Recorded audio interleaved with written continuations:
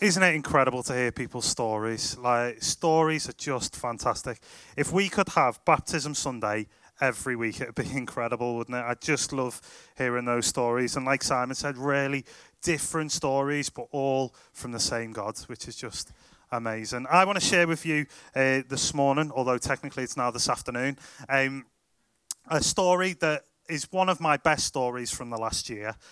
This story is a story that I share at any opportunity. Anybody that raises this topic with me, I will share this story with them. And it's a story that I'm going to really enjoy sharing with you today. And the story starts in 2014.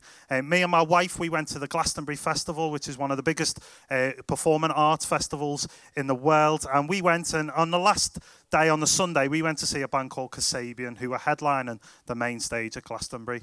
And when they sung Clubfoot, which is one of their big songs, when they played that, lots of people let off flares. People were on each other's shoulders holding flares. And I looked at it and thought, that looks incredible. And I said to Laura, if we ever get to go to Glastonbury again, I want to be one of those people who's got a flare and is on somebody's shoulders. Because really, I'm an attention seeker. And I want everybody to look at me. I want to be on the telly. I want BBC cameras to be looking at me. I want people to notice me. That's kind of a difficulty I have to live with. So fast forward to last summer, and we had tickets again to go and go to Glastonbury and go to the festival. And in the build-up, I bought 2 flares online, not like flares as in trousers, flares that you burn. We were on the way to the festival, and I was excited about it. And I suddenly realised and turned to Laura and said, Laura, I've not thought about when I'm going to set these flares off. I need to think about this. I've not thought about which song or which artist. And Laura turned to me, she's very wise, and she said, just keep them with you all the time, and when the moment comes, you'll know. And I was like, okay. And it was quite nerve-wracking, keeping 2 flares, 2 explosives, essentially, in my backpack for 3 days. But then on the Saturday night, Adele was headlining the main stage, and me and one of my best mates, Jay, we made our way to the front. We were really, really near to the front, and it was incredible. And Adele came out and was like, "Hello," and then everyone went mad, and it was brilliant. And she did this incredible concert, and then halfway through, she came down to a little stage in the middle. It was a little bit more intimate and a little bit closer. And we hadn't noticed the stage. We didn't know it was there. And all of a sudden, Adele was really close to us. And it was really exciting, and everyone was going crazy. And she did a couple of songs in the middle. And then she said, now I'd like to perform for you a song that that broke her career, that started her career. And she said, what I'd like everybody to do is, if you've still got battery on your phone, and I'd like you to get your phone out or get your torches out, and everyone hold your torches, because they used to do lighters, didn't they? But now it's get your torches out. And everyone had their torches out, and I thought, this is the moment. This is the moment for my flare. So I turned to Jay and I was like, it's now, get my flare out. So Jay's rummaging through my backpack, he gets my flare out, and I look at Jay, and Jay is really skinny and quite weak. And I said, Jay, you're going to have to put me on your shoulders. And he was like, I can't. And I looked him in the eye, I was like, you can. I believe in you. You can do this. So Jay got me on his shoulders. My wellies were covered in mud, so then Jay was covered in mud. I got up on his shoulders, and there Adele introduces her song, and I set my flare off. And I was super excited. I'd played this moment over 100 times in my head of how it was going to happen. However, something happened that I did not expect ever in my wildest dreams to happen. Because as I set the flare off, I was so close to Adele that she heard the flare go off. She jumped and then turned, waved at me, and put her thumb up. Now, I like to think that whenever I meet any celebrity, I'm cool, I'm calm, and sophisticated. I lost it. I was so excited, I lost it a little bit. And you will be glad to know that there is video footage that I'm about to share with you. So if you turn your eyes to the screen, you're going to see the moment that I lost it and went a little bit crazy. So have a look. If you look to the right of the screen as well, you will see Adele. So there's me setting off the flare. And then there's Adele. And there's the wave right there.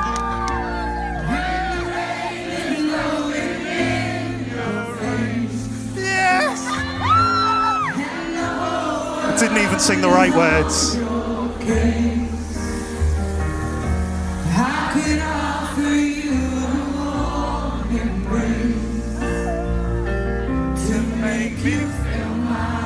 Sorry about my singing as well.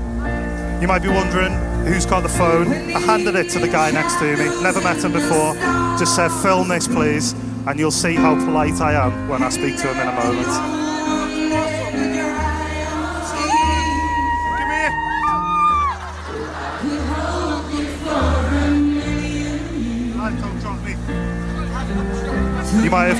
You might have heard that then. I panicked because I felt like Jay was going to drop me. I went, lads, don't drop me. But it did look incredible up there. And there's the end of my flare, which some people, by the sound of it, were happy that it finished. So that was an amazing moment in my life, and one that I told the guys that I was with, I told them 1,000 times that night. I showed them the video many, many times. And fast forward to a week later, I'm sat on my sofa at home, and Jay texts me, and he's like, mate, you will not believe it. Go to Adele's Instagram. So I load up Instagram, I load up Adele's Instagram page, and this picture is on Adele's Instagram. That's right. That's me on Adele's Instagram. It's still there today if you want to check it. The caption, best night of my life. Me. I caused the best night of Adele's life. And ever since that moment, I've referred to Adele as my mate Adele. Because we're mates. You don't put randomers on your Instagram. You put friends on Instagram. Me and Adele, we're mates. Anytime she comes up on telly, it's my mate Adele. Anytime she's on the radio, there's my mate Adele there. Anytime she comes up in conversation, I correct people and I say, no, it's my mate Adele. Not just Adele, my mate Adele. And the reality is she's not really my mate, is she? Sadly, she's not my mate. She's just a person I wave to at a festival. And when I think about this, often I think it mirrors some of our relationships with God. Is that our relationship with God is that we might say that we know God, but really we only wave to him once or twice a year. You know, Easter is just around the corner. This is a time of year where often so many people might give a little nod towards God and might think about God at this time of year when they don't really think about God at any other time of year. Christmas is another time like that. Or when you come to church for a funeral or a wedding. And God, our relationship with God can sometimes be like my relationship, if you want to call it that, with Adele, is that we just wave occasionally at God. And I want to suggest the title for my talk today is More Than a Wave. And I want to suggest to you that you were made for more than just a wave. You were made for more than just a once or twice a year connection with God. Is that you were made to be in relationship with God. You know, in John 10, verse 10, Jesus says this. He says, I have come that they might have life and have it to the full. You were designed to have life in all its fullness. And Jesus isn't promising here that if you follow him, everything will be all right. You've heard from our guys sharing their stories that they still go through tough times, but God is with them. You see, Jesus also said, in this world, you will have trouble. What a great promise to have from Jesus. In this world, you will have trouble. And if you've lived life, you will know that in this world we have trouble, whether you follow God or not. But Jesus says, take heart, because I have overcome the world. You see, living life to the full isn't about having a perfect life. It's not about having fast cars or loads of money or a really nice house, although those things are nice. Living life to the full is about being in relationship with God. It's about more than just a wave every now and again. And next week, we celebrate Easter, don't we? On Good Friday, we mark when Jesus died on a cross. You know, God knew that there was things that separated us from being in relationship with God. That when we sin, when we get it wrong, when we mess up, does anybody here get it wrong?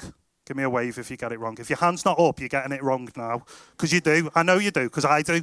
And I hope you're a little bit like me. I hope I'm not the only one that gets it wrong. But we all get it wrong. And when we get it wrong, when we say stuff we shouldn't, when we do things we shouldn't, when we think things that we shouldn't, that separates us from God. But God wanted to be in relationship so much with us that he put on skin and became a human and walked the earth in the form of Jesus. And Jesus lived a perfect life. And he set an example for us, and he transformed the way that we think about the world. And then he died on a cross, because the Bible says when we sin and when we get it wrong, the punishment for that is death. And Jesus said, I'm gonna die on a cross so that I can take the punishment for you.